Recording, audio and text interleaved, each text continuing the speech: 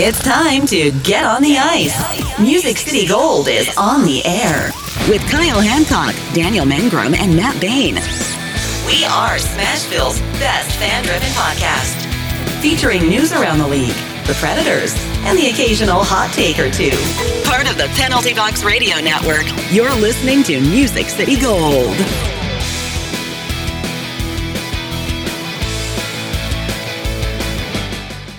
And welcome back, everybody, to another episode of Music City Gold on the Penalty Box Radio Network.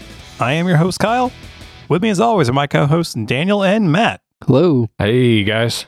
Matt, before we begin, I want to say good choice on lunch yesterday for the suggestion you gave me. Sounded like you just cursed there, Kyle, but, whatever. You got that excited about cannolis, right?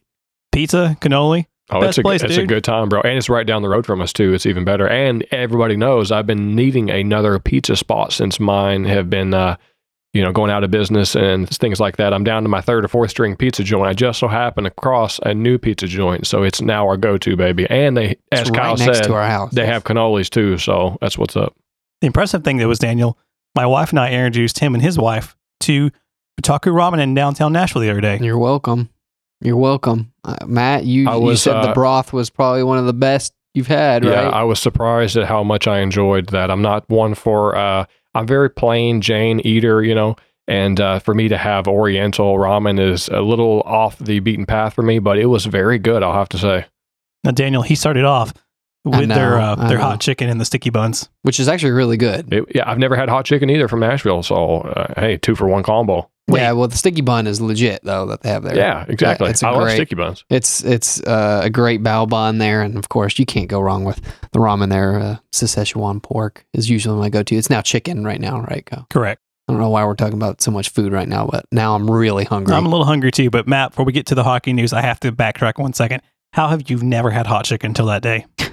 Well, I just have never been to Nashville and had their special Nashville hot chicken. Like, I've had hot wings and stuff my whole life, but I've never went to Nashville and had Nashville hot wings. It's kind of like, as a Nashville area native, it's like... kind of like whatever, we're already here. Yeah, we're already here. We don't go do the tourist things, everybody else does. Pedal bar. Yeah, exactly. So I just never experienced it, but I did enjoy it. It kind of tore my stomach up a little bit the next day or so, but it was good. I do like hot food.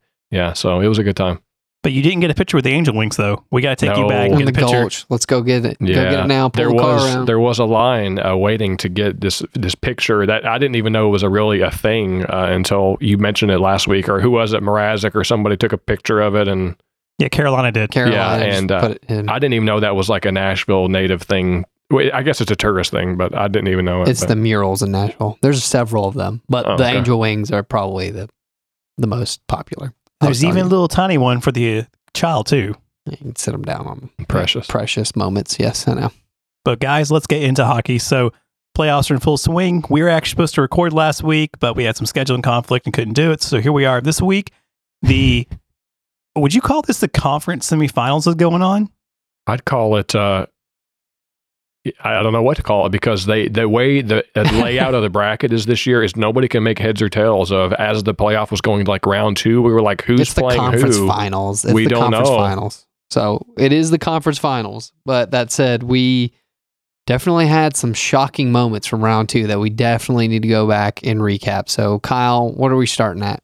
So let's start with the biggest shock overall.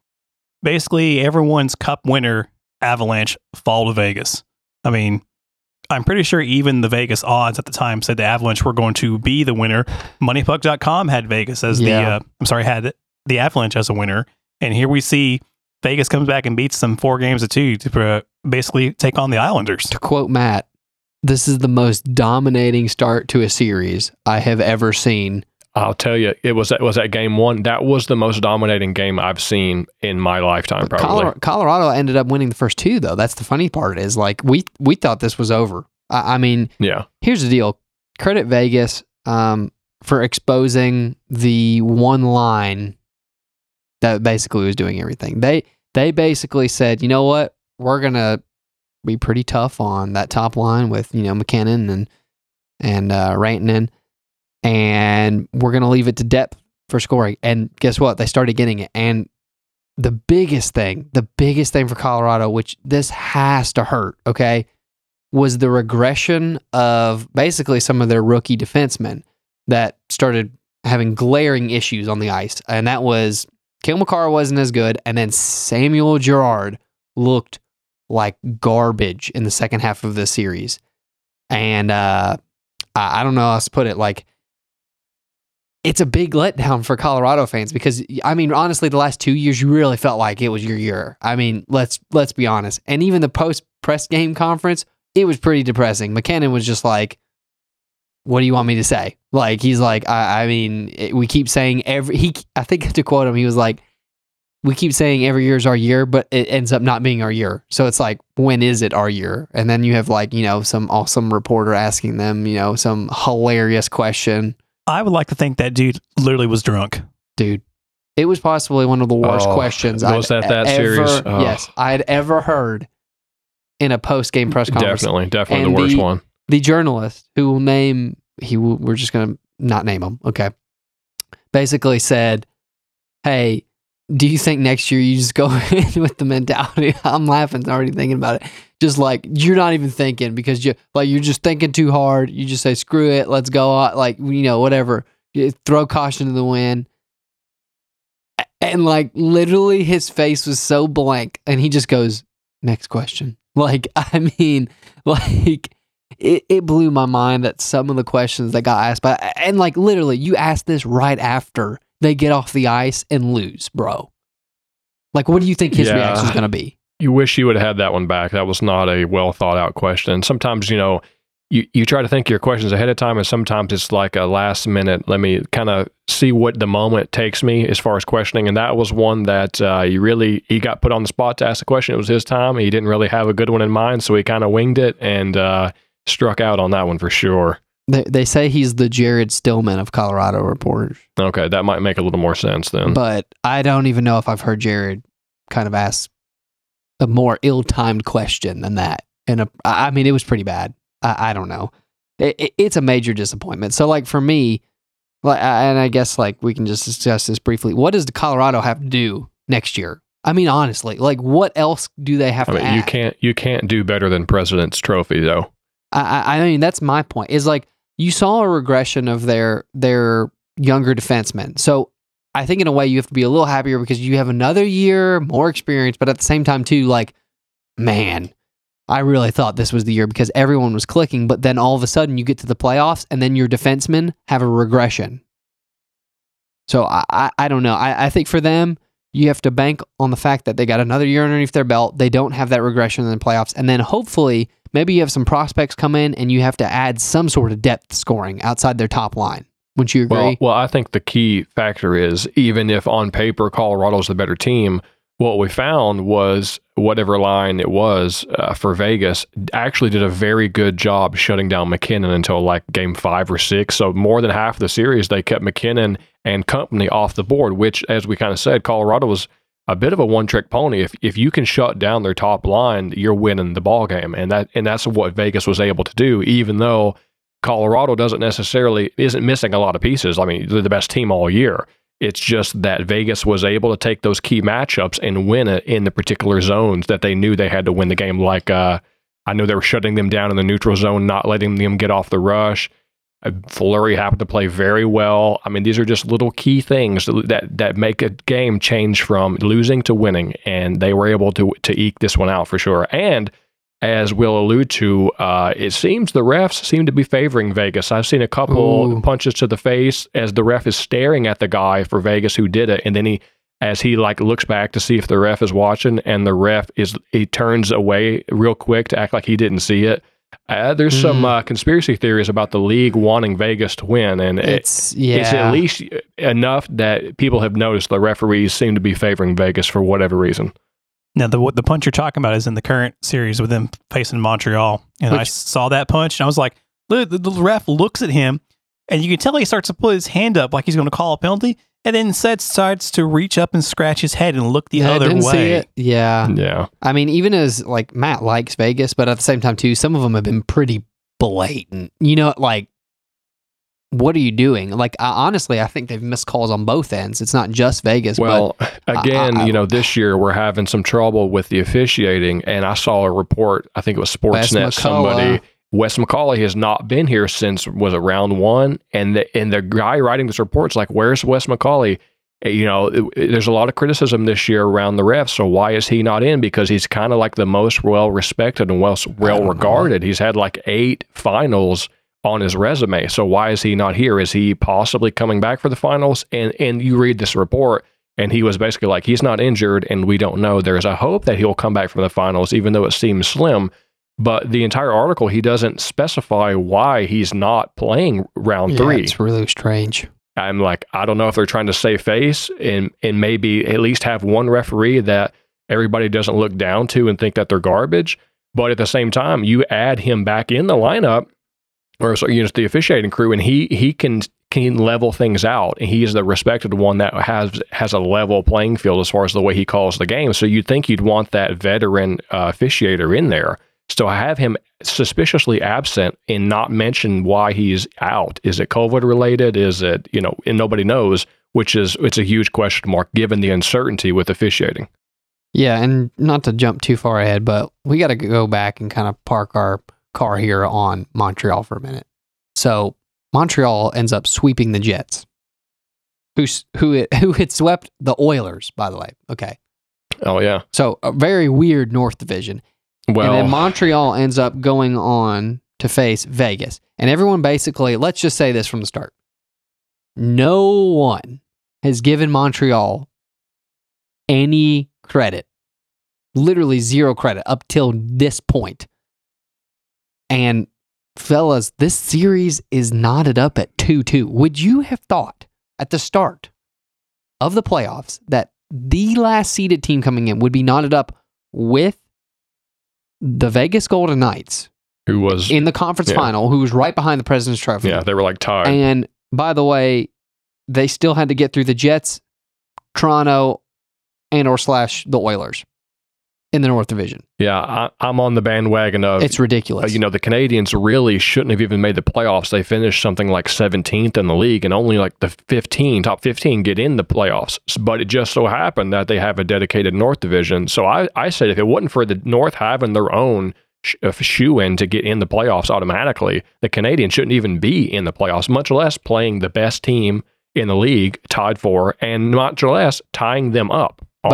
here's the deal. Like, you've watched the games. They're actually playing well. Like, they're really reminding me of the 2017 Preds. In a way, like, if you think about it, sure. Carey Price got smoking hot. I mean, literally smoking hot. Like, that Jet series, I mean, it was ridiculous. Okay? I mean, he was putting up like a .95 save percentage during that series. Then you move on to this series, and it literally is... It's the Preds again in 2017. Like, they'll try to score 1 or 2 goals and then they shut it down. And they try to get out first. Obviously, the key for them is scoring first. It really is. They have to score Montreal has to get on the board within the first 10 minutes. If not, then they're going to be playing from behind the whole game. But that's how they started the series. Starting off hot for the first 10 minutes. The first game, I think they couldn't get on the board. That caused them some trouble. Second game, they got on the board in the first 10 minutes. I think it was the third game. Vegas started picking up on that. Hey, we got to slow these guys down to start off. But, Montreal's had great depth scoring. Jeff Petrie has been excellent. Corey Perry he's been on fire. He's been awesome. He's clutch. There was a member, I forget the exact stat, but it's like the Triple Gold Club, winning on all levels of hockey. And there's like 3 or 4 Canadians to do it. Sidney Crosby. And Corey Perry. And Corey Perry is like the guy who sticks out that you wouldn't think should be in that category. But Corey Perry is a freaking player, dude. And it's playoff time. Did you see that high stick the other day where he got bloody nose? And then they ended up winning in OT, and he's got their high five and all. And I was like, man, he looks better. Yeah. I was like, he looks ugly. This guy literally looks butt ugly. We like to trash him, but he is born for hockey for these moments, man. And he's helping. And that's just one of those. He's a guy who not a lot of people still think he's really a high quality player, but they're milking their team and their roster for everything it's worth. They are getting depth scoring. They've especially got a couple young studs. You get Caulfield on a breakaway, it's lights out. They've been killer. They've had actually on the PK, Montreal has scored more goals shorthanded than they've let in. which also goes to the opposite side. You look at Vegas has been 0 for 10 on the power play going into last game. Marc-Andre Fleury had 2 absolute they're accidents that he shouldn't have let in. They cost Vegas the game. Fleury's been kind of choking, honestly. Their power play has been choking. Canadians are hungry. They want it. And they feel like they've got a chip on their shoulder because they've had to fight to get here, and they're doing it. They only spent $750,000 on Perry, by the way. Yeah, that's a bargain play.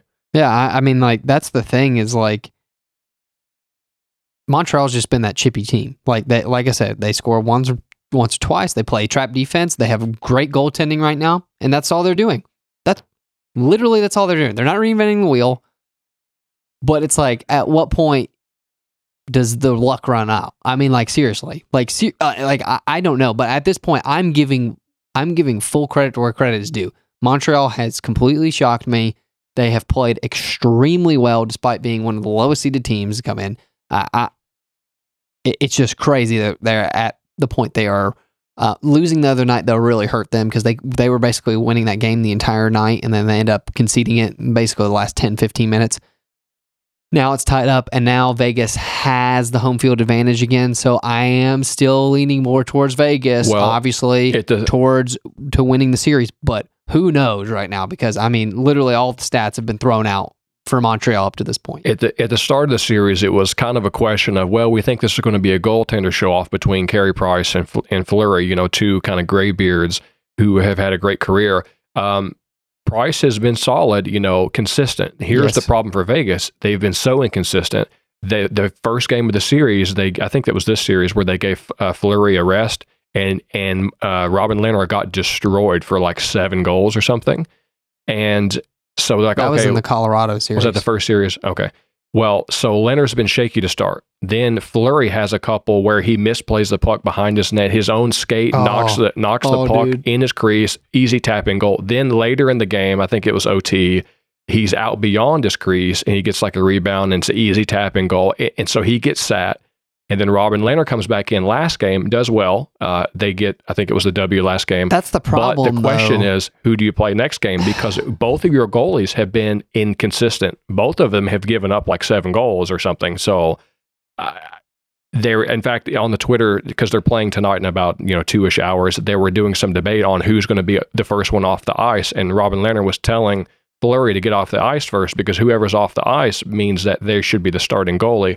But he only did that in jest to try to get the reporters to go crazy, trying to speculate that they were going to play Fleury and not Lehner. And as a matter of fact, speaking of criticisms on Twitter, Lehner said he got to the arena 2 hours early last game just to try to read up on the Twitter feed about him starting and what have you, and to get him fired up and get a chip on his shoulder to go out and get a W for Vegas that night. I do laugh at his posts because he's definitely anti-media for sure, and he cracks me up. But I like the fact that he's very aware of what's being said about him. So he doesn't care. He doesn't care. Like, he literally doesn't give anything. Like, it's pretty refreshing actually. But at the same time too, it's like they definitely have a good situation. It is 1A, 1B.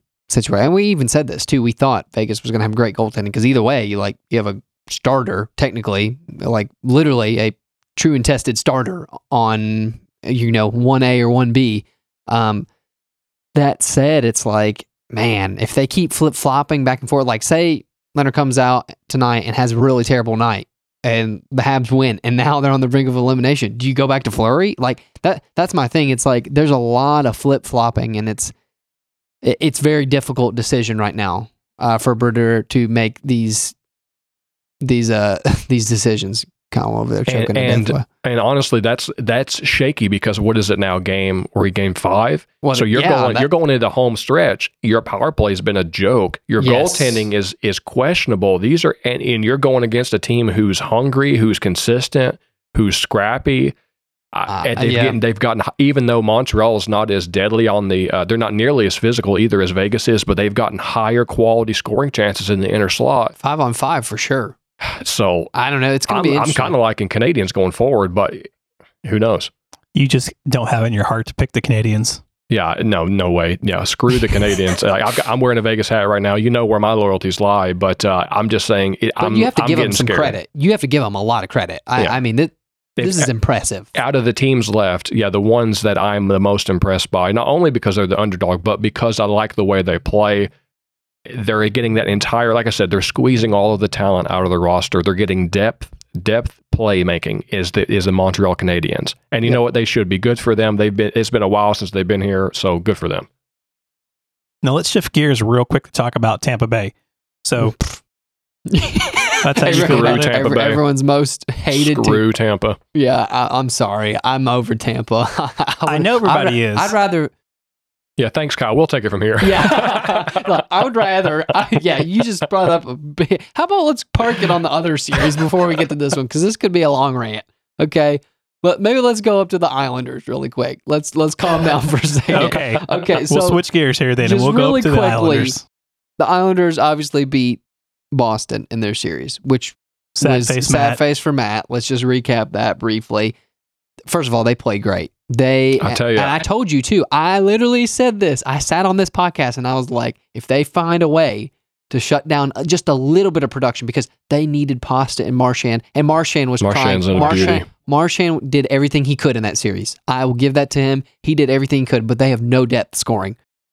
And honestly, as a fanboy, I've secretly been telling my wife, I'm like, it wouldn't be terrible if we were able to go to an Islanders game going up on a Long Island. Their barn has been rocking, bro. I will say this. The barn regressed a little bit for the Lightning series, but the barn for the Boston series was lit. Because, and I even said this, I was like, man, going into the series, I was like, it's New York versus Boston. If there's two groups that don't like each other anymore, it's like the New York Yankees versus the Boston Red Sox, but it's the hockey equivalent. That's why I'm like, here we go. And man, that Boston series, that barn, that I think it was the second or third night. I mean, they were literally, the amount of explicitives that they were saying about the GM, literally they had it was hilarious. The fans, they had so many videos on YouTube. I've been watching on Twitter. Oh my God, they were fired up. Did you see the stuff that they were throwing on the ice? Yes. Even with the GM's face on it? Yes. Oh my Lord. So funny. That crowd for the Boston series made the playoffs for me. I was like, this is hilarious. And they absolutely crushed the Bruins. And then they actually win 4-2 for that series. Thought it was going to be a little longer, in my personal opinion, because I thought Boston had a little bit more to give. Boston, once again, is disappointed because they have not won literally in the last 10. So this will be the 10th year that they haven't won. They won in 2010 or 11. Yeah, so now I don't care though. They're a perennial semifinals team. I know, but it's so sad because you look at this list of players too, and their window's closing. The door is slamming shut. No doubt. And they should have won at least one or two more cups in the last 10 years, in my opinion. It's very sad though, because you got to are they the ones Taylor that Hall is unrestricted? Somebody has a bunch of UFAs this year. It's Boston. Is it Boston? Right here on Cap Friendly. Dude, look at this. I mean, look, you got Tuukka Rask is even coming up on UFA. Yeah, he's staying. Rask submitted himself pretty firmly because he played really well actually in the playoffs. But you go up, you have some major names like Taylor Hall. You got half their freaking roster is UFA pretty much. They're going to have a major identity crisis next time. It's going to be really difficult, and you got to look at what's coming up here very soon. Is you even have some of your big heavy hitters like Bergeron and Pasta in the next 2 years. These people are going to be unrestricted free agents, so you're going to have to re-sign them, and of course they're going to command probably some pretty good money. So honestly, Boston might have one, maybe 2 years, and it's getting blown up. Honestly, next year it's going to be totally different looking to begin with. But definitely sad times for. I'm not too sad for Boston. Boston wins the championship in some sport every other year, but at the same time too, give credit to Trotzy, baby. I'm on the Trotz train, baby. I'm on the Trotz train now. I said it in passing the other day, but he's probably the best coach of my era, honestly. Well, here's the deal too. They were saying that before Trotz too, the Islanders had this huge, and I can't remember the stat, but since he left the Capitals, he has gone to, he's advanced past his former team 3 times, and then on top of it, he's been to 2 semifinals, in a row. So this is actually a full-on rematch, foreshadowing, but this is a full-on conference finals rematch again, and he is absolutely killing it. And then that brought up the question and was is Trotz just really that good at implementing his system? Like, I mean, honestly, it seems like he is, because no matter where he goes at this point, he has done well. He built the Predators, and then, of course, he left. He goes to Washington. He wins them a cup. Now he goes to the Islanders, who literally were in the basement, okay? And now they're making the playoffs every year and the conference finals almost every year. I mean, this is ridiculous. Yeah, not only is he a good coach and can implement his processes in the roster, but what I think another part of the secret sauce is that he teaches and preaches such a unique system compared to the rest of the league, which is going much faster, much heavier hitting type of situation. And Trotz is, that classic defense type mentality. That is such a wild card compared to the way the rest of the league plays, that as long as you're able to implement that with mild success, you actually have great success, because it's almost like a team. So who are they playing? Well, maybe not a Tampa Bay situation, but if you look at, especially if you're going into playoffs playing teams that's never played you all year, the team you're playing in the semifinals might have never played against a team that has a defensive mindset all year, because there's only like 2 or 3 really that do it very well. So not only is Trotz able to do it with great success due to his coaching skill, but just the system in general is almost kind of like diametrically opposed to the way the rest of the league fights. And that in itself is a unique advantage. Well, one thing that you're seeing is the teams that are going further in the playoffs have scoring depth, like you said, have had scoring depth, and or / playing incredible defense. It's one or the other. Sometimes a combination, which you're seeing. But that said, I mean, like, Canadians, solid defense right now. They're playing their system to the T. Islanders, solid defense. They've been playing it to the T. They've actually been getting a lot more offensive too. Like, you have some, contributions with like Barzell and others really adding. Yeah, Islanders are surprisingly good on the power play as well. You wouldn't think it, but they're opportunistic, man. So that said, I've been very impressed with the Islanders. So now we can drop down to Tampa beating the Hurricanes, which was another one of my favorite teams, which we all like. We all like those underdogs. Even though technically this year Hurricanes weren't an underdog, I just like them. I knew that they got destroyed. I knew Tampa was going to destroy them. Yeah, that was a quick series, 4-1, which brings us up to this Islanders and Tampa Bay series, where, man, the Lightning now are winning the series 3-2.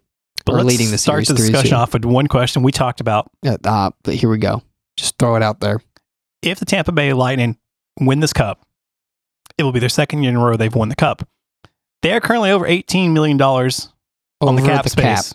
$18 million over the cap. Should they win the cup, do you think that rule is going to be changed? Because that's a major loophole right now. I'm going to put it like this. I'll go ahead and let you go first. Yeah, because we're going to have some hot takes on this. So you're telling me that Kucherov and like Stamkos, correct, were on long-term injury reserve, and then they couldn't play, in air quotes, as Matt's throwing over here, all the way up to the playoffs. But then game 1, not even game 2 or 3, let's just throw that out there. Game 1, they get reinserted into the lineup. Kucherov has 2 goals in that game alone on the power play. Okay? And he looks like he's been playing literally all year. And he just came off the long-term injury reserve. You cannot tell me this is not fishy. Okay? Like, I'm sorry. Here's the deal. The rule is the way it is. And guess what? They just exploited it to the 10th degree. Because, I mean, you have your 2 best players, like literally the 2 players that command the most cap space. Look at this. Are the 2 that are on long-term injury reserve. So for those who can't see, because it's an audio podcast, Kucherov currently is worth $9.5 million on the cap, and Stamkos is $8.5 million on the cap. Oh my gosh. And those 2 players were on long-term injury reserve until the playoffs started, and then got to come off without a single hit against them. That's more than half of the rest of the roster budget, I believe. It's so them 2 alone is 23.1%. Okay, so 1/4 of their roster capital, essentially. Yeah. But so here's the problem. So you say, well, that's an issue. It seems kind of fishy. Well, it's been kind of going on for a couple of years. I know a few years ago, I don't know if it was Patrick Kane who was on it, but the Blackhawks did it when they won the Cup. It's been also another 1 or 2 times in the last 15 years where this has happened. It's kind of fishy, but if they didn't fix it then, I'm not inclined to think that they're going to fix it now but it's not just one team that's habitually doing it. It seems to be whatever team has that can do it will use it. I think the problem, though, is that with social media being so prevalent now, this is becoming a bigger issue that's just getting brought up more and more and more and more. When Chicago, of course, did exploit this as well, there weren't a lot of people paying attention on social media about all this. And now you got people like, I can't remember the Carolina person, it may have been Doogie Hamilton or somebody else, who basically was like, yeah, we lost because they're $18 million above the cap. Yeah. Literally called it out. Yeah. I mean, but this year is more blatant than others just because of how egregious it is. Exactly. It's their top two guys. When you're talking 20-something% over, and then on top of it, they come back in and they've just been lighting up. Like, newsflash, they just beat the Islanders last night 8-0. Yeah, I think 8-0. I think the reason why it's so salty is because they are just coming off winning the Cup last year, so people are going to have need an advantage. They're going to have less tolerance to that this year. But whoever it is makes the rules. I don't know if it's the league or a player. I don't know exactly, but it seems to be that if it's like a general consensus vote amongst GMs, I don't really think they're going to be inclined to change it because they might say, well, Tampa Bay did that. I wonder if I can do that coming up in the future and work it to my advantage. I don't know, but I tell you what. So, but what's the fix though? That's my thing. Is like, how do you fix that? Well, exactly. That's another point of perspective. Okay, this is wrong. So that we got a rule here, and the rule is meant for good, and now you guys are the letter of the law. You're defeating the spirit of the law. But okay, so how do we fix it? I don't know. See, and that's my point, because if you put a player on long-term injury reserve, it should technically take away from your cap space to be able to do stuff. But if that player magically can come back, like, that's my thing, is like, are there going to be like playoff exemptions, or if the long-term injured reserve basically, there's so many days that you have to be on long-term, like when you activate, it's just like injury reserve. You have so many games that you have to sit. It's the same thing for long-term injury reserve. Well, say if you activate long-term injury reserve and that long-term injury reserve crosses into the postseason, or we know it's going to be into the postseason, I think at that point, the team should not be able to levy. Do you see what I mean? Like, maybe there needs to be like a rebalancing the budget at the beginning of playoffs to account for situations like that, possibly. Well, you have to remember, this entire rule was put in place so that if I go out and I spend $9.5 million on a player and he gets injured 2 days later, well, I'm technically out that $9.5 million sitting on a bench somewhere, and I'm then allowed to take that money and go get me another couple pieces.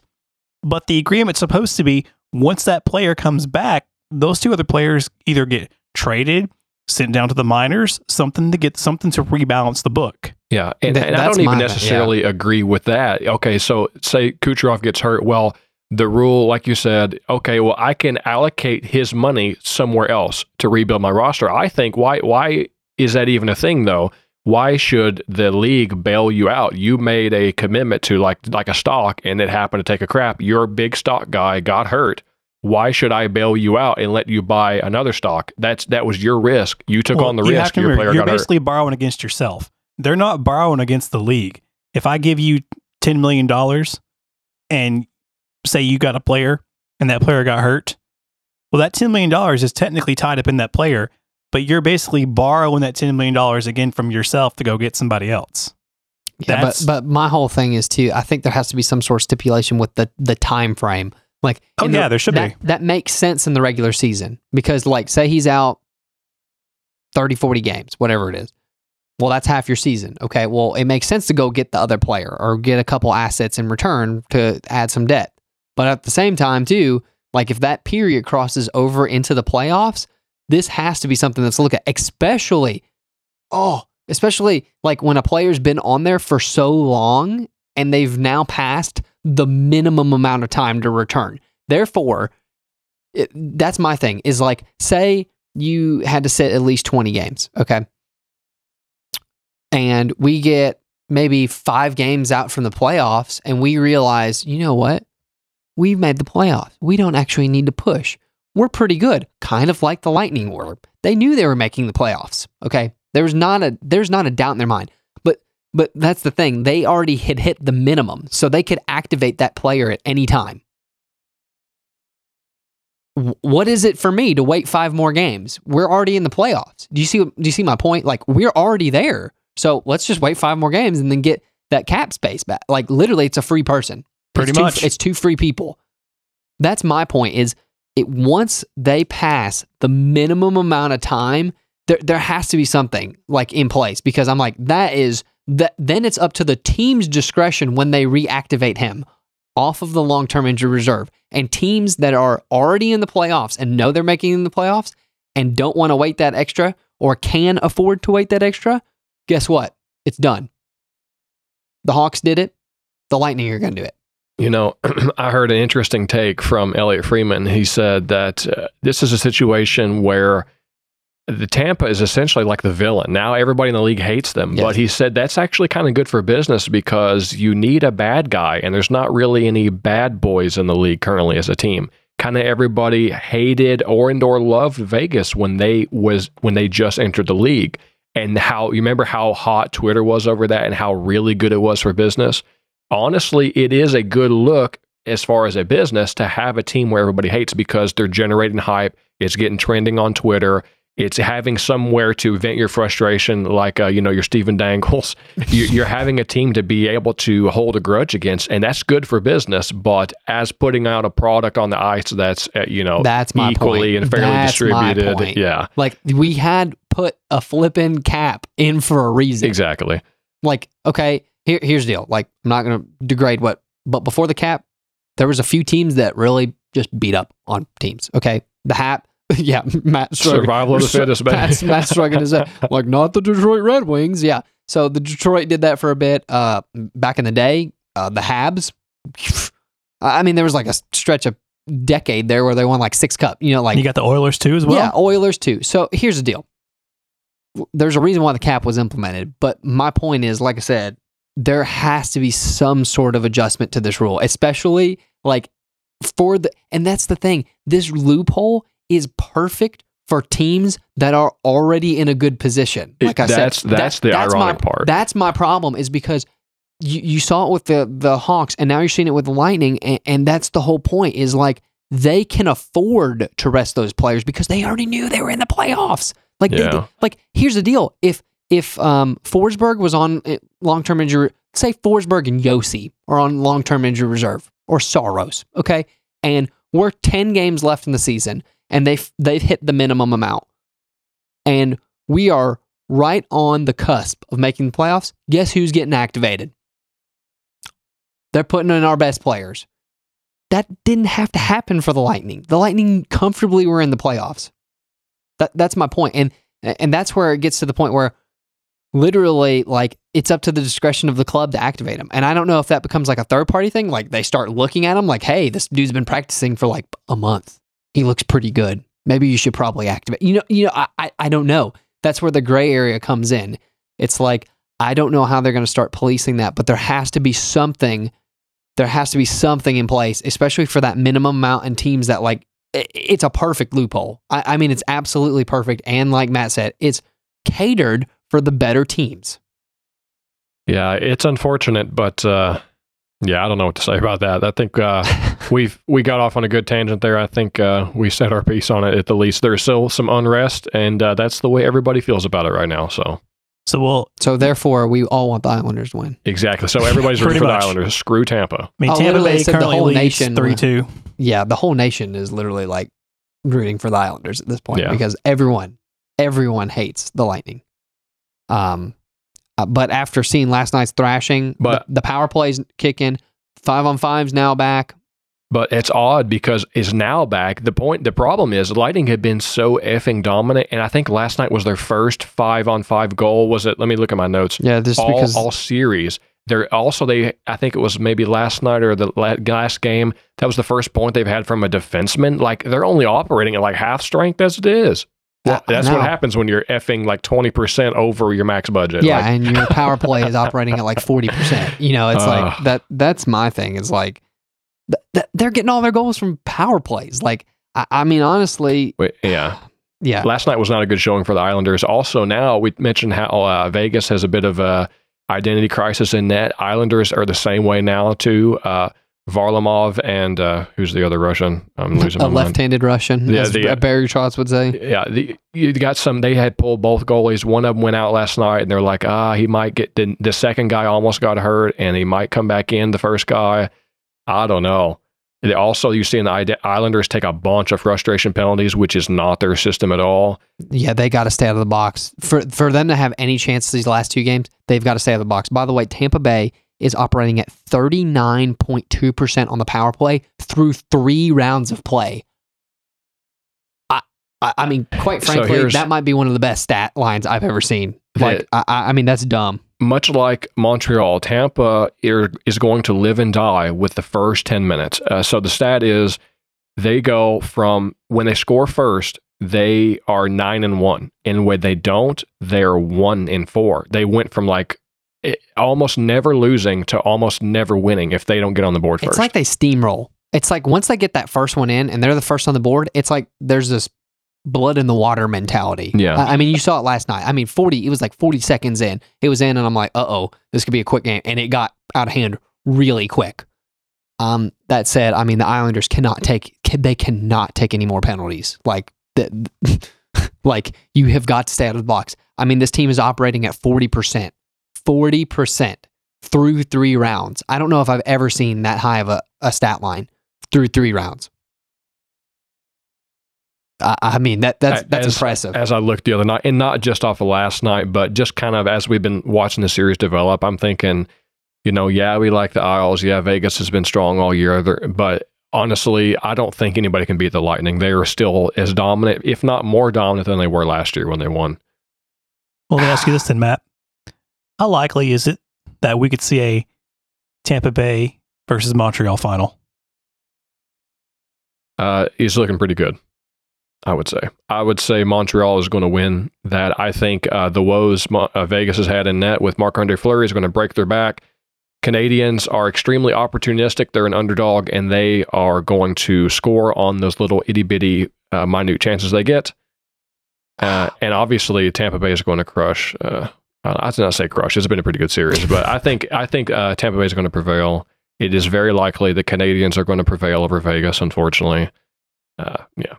Well, I will say this though: when Tampa when the Knights were able to pull out that win in OT the other night, it did flip home field advantage back to the Knights, which is very huge, noticeable. But also at the same time too, the Habs have actually proven that they can beat them on their own turf, which was very shocking to me as well. Like Matt said, so it's one of those. Tonight will definitely be the make or break. I mean, it's a 2-2. Obviously, the winner of the the 5th game is pretty telling in a 2-2 series.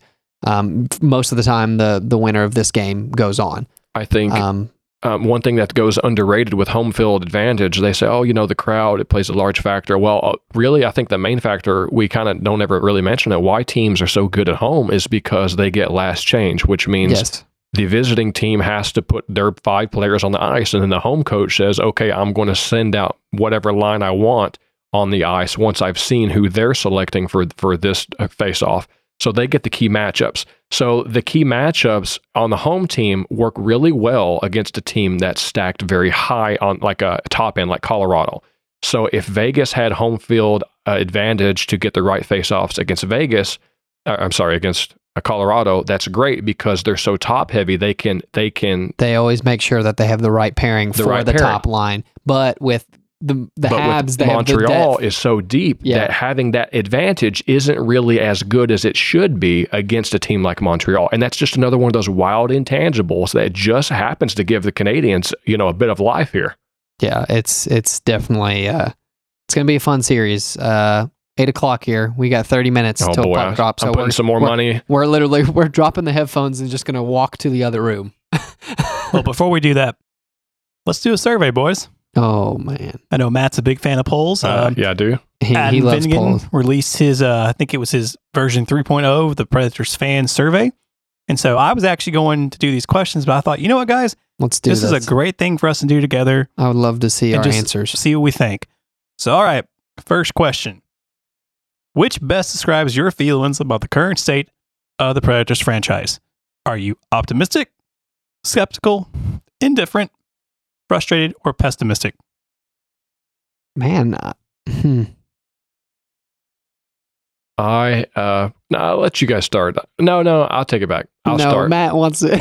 I'll take it back. Yeah, I like to go first. He's pessimistic. I'm pessimistic. Well, I'm still in the burn the camp down, and I'd like for me to go first and get that out of the way. That way we don't end on a low note there, and you guys can bring us up with a little bit more optimism, maybe. Actually, no. I'll bring you a little higher. I'm frustrated. Okay, that's a slight improvement. All right. Okay. What about you, Daniel? I'm in between the indifferent and the skeptical, so I guess that makes me indifferent. If I'm in between, yes, nailed it. But right that said, I think I was pessimistic most of the year, and then we go on this run, and we actually see some like improvements and some younger players come in. So I think it just moved me to indifferent. So like, I'm not optimistic, that's for sure, but we got some life at the end there, you know. Yeah, I like that question because I could see that going multiple ways. Like last year, technically didn't make the playoffs, but this year you did, so that's cause for optimism. Coach is going better than expected lately. Yeah, I mean, the last half of the year was great, so I could see how some people would answer that optimistically. I'm still indifferent because that leads right into the next question. I need a full season, baby. Well, like I said, Matt, next question. How much did the Predators' 27-1 record in the second half of the season change your outlook on the team's direction? Wow. Slightly. That was a good segue. I didn't even know it. Slightly, significantly, or not at all? Slightly. It's slightly not. For it me. was. It's not. Here. You can't judge that off of a full season, but it's enough to make you at least a little happier about the season. And you can't say not at all because the team was 27-1. I mean, they were like the second best record behind Colorado. So are we all going to say slightly on that one? Slightly. Right. That makes sense. That's pretty, yeah. All right. Here you go, Matt. You'll like this one. Third question. Ideally, how should the Predators approach this offseason? Should they blow it up? Undergo a full-scale rebuild and trade several core players? Do we do a soft reset, which involves tweaking the core, filling roster holes with prospects? Do we go for it, which is making a splashy trade or free agent sign-in? Or do we stay the course and do nothing? Oh man, what a good question. That's a good one. There's credit every direction here, man. I've got an opinion. I'm like, I like this one. Well, I could also see it this way. Matt is going to lean towards blow it up. I'm on the blow it up side. I've said it all year. I'm hardly swayed off of that, so that's going to be my pick. Blow it up, undergo full-scale rebuild, trade several core players, and contend. All right, Kyle, what are you thinking? I'm thinking the soft reset. Okay, tweak the core. Fill roster holes with prospects. Okay. At one point, first of all, stay the course. Whoever put that, get out. Okay. That's stupid. No major additions or subtractions. Well, guess what? There are going to be major additions and subtractions because of the expansion draft. So I'm throwing that one out automatically. Hey, some people want to stay the course with the playoffs, baby. And at one point, I would have leaned towards making the splash. Okay. I mean, hey, there's going to be some people out there. I mean, we've heard Eichel thrown around. He might get potentially traded. You have Taylor Hall, unrestricted free agent. Don't get my hopes up, man. You're just you want to go. You want to go for it now? I don't want to go for it. You're just throwing out some juicy biscuits with names like Eichel and Taylor Hall. You get me excited for no reason. Yeah. Well, I mean, that's the one thing that we all know is like we have lacked a prolific scorer, and one of those might be that. But that said, I'm going to go with the soft reset just because of the way the question was filled. It said fill roster holes with prospects. I want the prospects and the younger. I want the youth movement to actually happen. All I know is it took you about 5 minutes to say the same thing Kyle said in 10 seconds. I feel like you had to talk yourself into that decision a little bit. No, it's definitely prospects because you got to think that was their game plan, and they started doing that towards the end of the season, and we actually started to have that record that we had. Hey, we vibing, bro. Exactly. So, are you going to vibe on this question then? On a scale of 1 to 5, 5 being the highest, how confident are you that the Predators' general manager David Poole can return the team to Stanley Cup contender status? What a question. 5 being high, 1 being low. I will say a 2. I think me and Mr. Poyle probably have I think Poyle has a fundamental misunderstanding of where I think the organization should head, which is kind of towards the sell area. And he tends to, his trade style is like stay the course, keep slightly retooling. I don't think he's going to ever admit while he's GM that it's ever going to be rebuild time. So I think that he will have kind of almost like a, I don't know, he's out in left field. His ideology won't necessarily match up with what the team actually is called for and needs at the time being. So I think he's going to have a fundamental, he's going to try to shoehorn in what he thinks that should happen, and it might not be actually what's best for the team or the direction the team honestly is headed. So I fundamentally think he's probably going to be on the outside looking in as far as returning. So you're a solid 2. Solid 2. That's where I'm at. Solid 2. Love GMDP. He's done the organization well, but I think it's time we start getting a younger blood into the organization. Yeah, but who? Like, that's my point. Like, who is it going to be?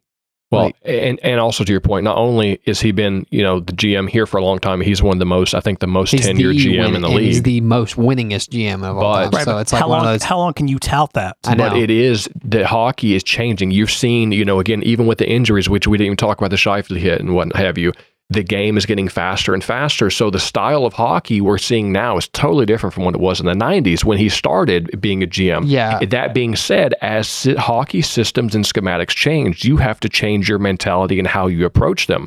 And he's an old dog, and I really don't think you're going to teach him new tricks and how he's going to tool his roster. So I'm going to bring up one point, and you guys can correct me if I'm wrong or if I'm off. Do the Preds have a full-on actual analytics department? Because they do not. So I want to bring this. I think they have just one person. Exactly. So let me go ahead and tell you the statistic. There was one of the analytics boys said, "Here's a list of the ones, teams," and that's what I thought. And I know Nashville was on that list. Here's that's a list of the teams that have one person in their analytics department. Here's a list of the teams that have 2 or more analytics people. And it was like 90% of the teams that had 2 or more analytics people were all in the playoffs. And all the ones who didn't were not in the playoffs. And that's to my point. And I remember hearing that. And that's why I just wanted to collaborate and make sure that I was saying it correctly. I think that is a glaring oversight. I think fundamentally he has the knowledge of, like what piece, and he knows how to build the culture of an organization, and he really nails that. But I think to you guys' point is schematics change. Like, we're now into a new era of hockey. Honestly, I would be more confident in him if he went out and actually hired 1 or 2 more analytics people. That would honestly kind of put me in like the 3 or 4 category. But right now I have to put him at a 2 because of that. Because for me, you need to look at the deep analytics too. Like, here's the deal. If he starts considering Joey or Duchesne for the expansion draft, which one are you going to go after? Or which one are you going to expose? Well, guess what? It better be Joey compared to Duchesne, because Duchesne's numbers were off the chart as far as the analytics. You could also kind of see it too on the ice, those last several games, as far as he was just everywhere. But that said, if you have a strong analytics department, you can have tangible, quantifiable data to back up your decisions. And that's where I'm a little stuck on him being too old school and not embracing some of the new change. And that's, if he could do that, if he could bring in 1 or 2 more analytics people, I honestly would give him a 3 or 4, because I feel like the culture with the analytics would mesh well. But that said, I have to give him a 2 right now, because I think that's a glaring hole in the armor here. I mean, we could probably honestly talk about this for 10 or 15 minutes, but we know about good leaders is they tend to hire people that offset their weaknesses. But at the same time, it's hard for probably, a veteran man of 30 years in the front office to say you need to realize that he needs statistics people when he's been doing this for 30 years. Like, it's kind of hard to admit that. Yeah. But once again, the game's changing. He needs to realize that too. Like, that's where I'm at. Like, I just feel like if he could still bring his culture and then still embrace the change and bring in a couple analytics people, I think that would be a good marriage. And I would probably give him like a 4 in that case. But at this point in time, I have to give him a 2 because of that issue. We all seem to be on the same page, at least. Yeah. Well, then yes or no. Should the Predators have removed him last season? No. Yeah, no. That's a no. Okay. Nope. That's next question. Pretty interesting though, because we both gave him a 2, and then we said no to that question. So next question, another 1 to 5. How confident are you in John Hyde's coaching ability? 1 to 5. I'll give it about a 2. I'm going to go with 2 as well. Sorry, Kyle, I didn't realize we had more questions. I thought we were wrapping it up, so we were kind of talking longer than what we needed to. Honestly, this is difficult for me because it was a full season, but not a full season technically. I mean, we played 56 games. It's usually 82. So. Still enough for a good sample size. I know.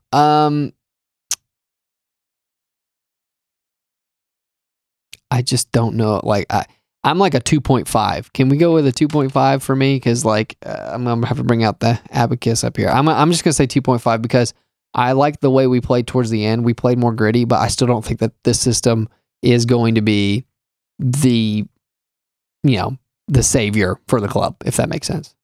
Then what about UC Saros? Should we? He's becoming RFA. How long did we sign him for? That's a good one. So the options, what I was trying to say. The options are 1 to 3 years, 4 to 6 years, or 7 to 8 years. Not 7 to 8. Well, you know me, I'm going the 1 to 3 years. I do not want to pay for past performances. Got to keep them on a short leash anyway. 1 to 3 for me. Man, it depends on the price per year. I'm with Matt. 1 to 3. Myself personally. I'm kind of on the fence because I would like a 3 to 4. You never get a bad deal going with a short contract. You only get screwed on long-term deals. But I would just like to know like what the actual dollar value is going to be, and I'm going to say 1 to 3 just for now. He has proven that he is the next thing. I'll put it like that. But traditionally, goalies don't get massive contracts, so I would go 1 to 3. I would prefer 3, honestly. That's where I would be at. 3 years would be perfect. Okay. I think that's the sweet zone. And what about Dante Fabro? He's going to RFA as well. Do we expose him to expansion draft, trade him, or should we resign him? My answer is I don't care. Fabro is not the hill I'm going to die on, so I don't care. Okay, what about Mikael Granlund? How important was he to us this season? Also, hey, you didn't even ask me that question. Do you resign him or trade him? Because you're going to probably want to resign him. I honestly don't care. Along with I'm with Matt. I don't care as much, but he might actually have to be used as trade bait to take Joey. So who knows? He might be going regardless, if that makes sense in the draft. So that's kind of where I'm at. If he has to go because Joey is taken, then I'm for it.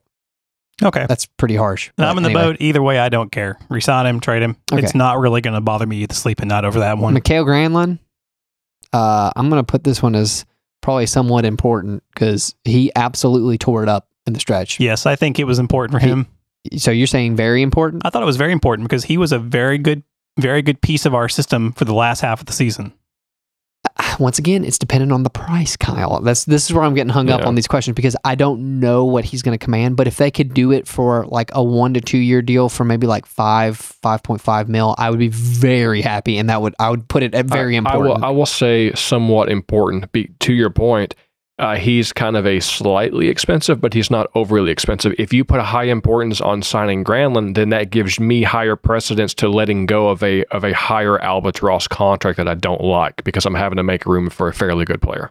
Well, my point is this year he was very cheap because no one re-signed him. So that's my point is like, because he did so well, what is he going to command for a re-sign? And he's made it clear that he kind of actually does want to re-sign now that Hines is here. So it's kind of like, I don't know. This is going to be very difficult because he actually was only commanding, I can't remember what it's at.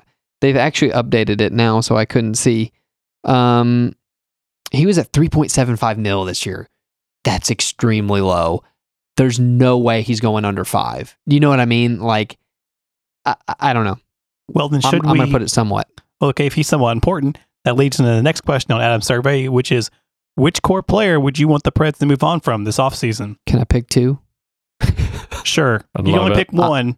No. We can pick 2. I'm picking 2. It's Victor Arvidsson and Ryan Johansson, which is crazy. That's 2/3 of the Jofa line. But for those not at home, the answers are Victor Arvidsson, Matt Duchene, Ekholm, Ryan Ellis, Philip Forsberg, and Ryan Johansson. I know which I'm one. on the Ryan Johansson train all day. I'm on that train ever since he was signed. I didn't like it, so he can piss off. I would say for myself, I'll probably pick Ryan Johansson and Victor Arvidsson simply because I like Victor, but he's become very injury prone. That's true. That was my whole point too. Like, I think like both these players, like, we're going to argue that these are the two that need to go. I just don't think RV, and that's sad, I just don't think he's going to get back to true form ever again. And last question on this list is, which Predator rookie made the biggest impression on you this season? So you have Alexander Carrier, Jeremy Davies, Tanner Dunois, Matthew Olivier, Eeli Tolvanen, or Yakov Trenin. And Matt? Tolvanen, baby. Eeli Tolvanen all day, baby. He was stroking off that power play unit for a good part of the season, and that's what I was looking to see from him about 2 years ago. Hey, at least under Coach Hines, he got a little playing time, so that's all I was looking for, baby. This one's actually difficult because I am going to, obviously Tolvanen was the standout because of the power play difference. I will say I was impressed with Alexander Carrier stepping up and also playing with Yossi on top D pair for a bit. And also Tanner Jeannot was a flipping wrecking ball, okay? Yeah, I liked his play. He came in on the fourth line, and the fourth line was actually what was getting work done. So him and, Yakov and the herd, per se. So I'm actually going to go with Tolvanen 1 with a very close second to Tanner Jeannot because that line meant a lot for us in that stretch where we actually went, 20-7. And I will agree with you on that. Tolvanen first for me, and then Tanner second. It's like the consolation prize, but Tanner was fabulous. I mean, let me tell you, there's a couple people he laid out. Matt came off the couch and he was like, that's the kind of hit Matt likes. Yeah. And they were clean. They're clean hits, guy, baby. Dude. I mean, like he's just going for it. So Matt, now the survey's done. We've talked a lot of stats. Do you have anything left that you just haven't given to us? Yeah, I feel like I know we've been talking a long time. I feel like that survey went a little bit longer than we actually expected it to be. I didn't know there was that many questions. So let me see if I can piece together maybe my top 2 milestones-ish that I've got a huge list this week. So let me try to narrow it down. I would like to mention that if I heard this 2 or 3 times on air, I didn't check it, but I heard it from the people in Hockey Night in Canada. Marc-Andre Fleury, is nominated for Vezina this year. They have not released the winners yet. They've only released, they do one every week or something. And Marc-Andre Fleury has never won a Vezina, and he's going to be the 3rd best goalie of all time. If he does not win Vezina this year, I'm going to be livid. It's going to be Vasilevsky, man. I know it, and I'm going to be livid. Marc-Andre Fleury, he's on the downhill slide, baby. He's in the 7th inning stretch. He's not going to have as good of a year as he'd had this year. We've been saying that for 3 or 4 years. It won't happen again. If he doesn't win it this year, I'm going to be extremely sad that the 3rd best goalie of all time does not have a goalie award. Hold on. The other night, when he gave up that puck behind the net. You were a little mad about that. Matt was like, "You're a flipping Vezina finalist, bro." And literally was blowing up our chat. So is true. that the play of a Vezina? You're right. I tell you what, it does say something. If you're the 3rd best goalie of all time, maybe you just had a really good team, and maybe you're just not that critical and clutch, or at least not compared to your. He's having to. Yeah, I don't know. I'm extremely torn on this one. I go both ways. So Sorry, let me calm down. I just had to throw that one out there because that was in the group chat. Let me go a different way. I will mention, Braden Point has been on absolute tear. Dude, this is he's now the 3rd centerman in league history to have 12 or more goals in consecutive playoffs.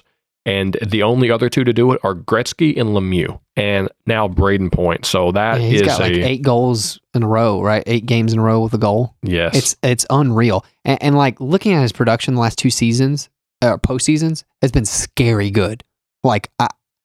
Man, what a signing for them. I mean, he has definitely paid off. And another one I'll briefly toss in is that 3 out of the 4 semifinalists this year, 3 out of the 4 teams are the same as it was last year. That's the first time that's happened since '91. So that is a very unique look for hockey. But it's exciting times, Kyle. So Daniel, I know it's not Preds games, but should I ask you if we have any games coming up? Because there literally is one coming up in just under an hour. 10 minutes. I got to get on the 10 minutes. We're going to go right into the other room. I got to put some money on this game. I haven't put any money on it yet. Get on there. Got to get on my FanDuel here. Yeah. So, I mean, basically, it's just conference finals. So I don't have anything else to do. I will say to end on your note, since you don't have anything to say really. I have got a bit of a surprise for you guys. We'll probably have next episode, and I'll share that with you guys probably on air. So be looking forward. Something good's coming in the future. And is it coming in the mail? It is coming in the mail. Hopefully we'll have that by next episode. You guys will like it. I'm pretty excited. So I'm pretty excited. Well, that will be an interesting time for sure, Matt. But guys, that is the show for today. If you like it, you can find our show on Penalty Box Radio or on iTunes at Music City Gold. Until next time, guys, we will see you on the ice. You've been listening to Music City Gold on the Penalty Box Radio Network. We'd love to interact with you on Twitter. The show can be found at Music City Gold. You can find Kyle at Kyle Hancock, Daniel at Steve Dan Drum, and Matt at Matt Bain 31. Past episodes of the show can be found by subscribing to Music City Gold or Penalty Box Radio on iTunes or at penaltyboxradio.com. Thanks for listening, and we'll see you on the ice.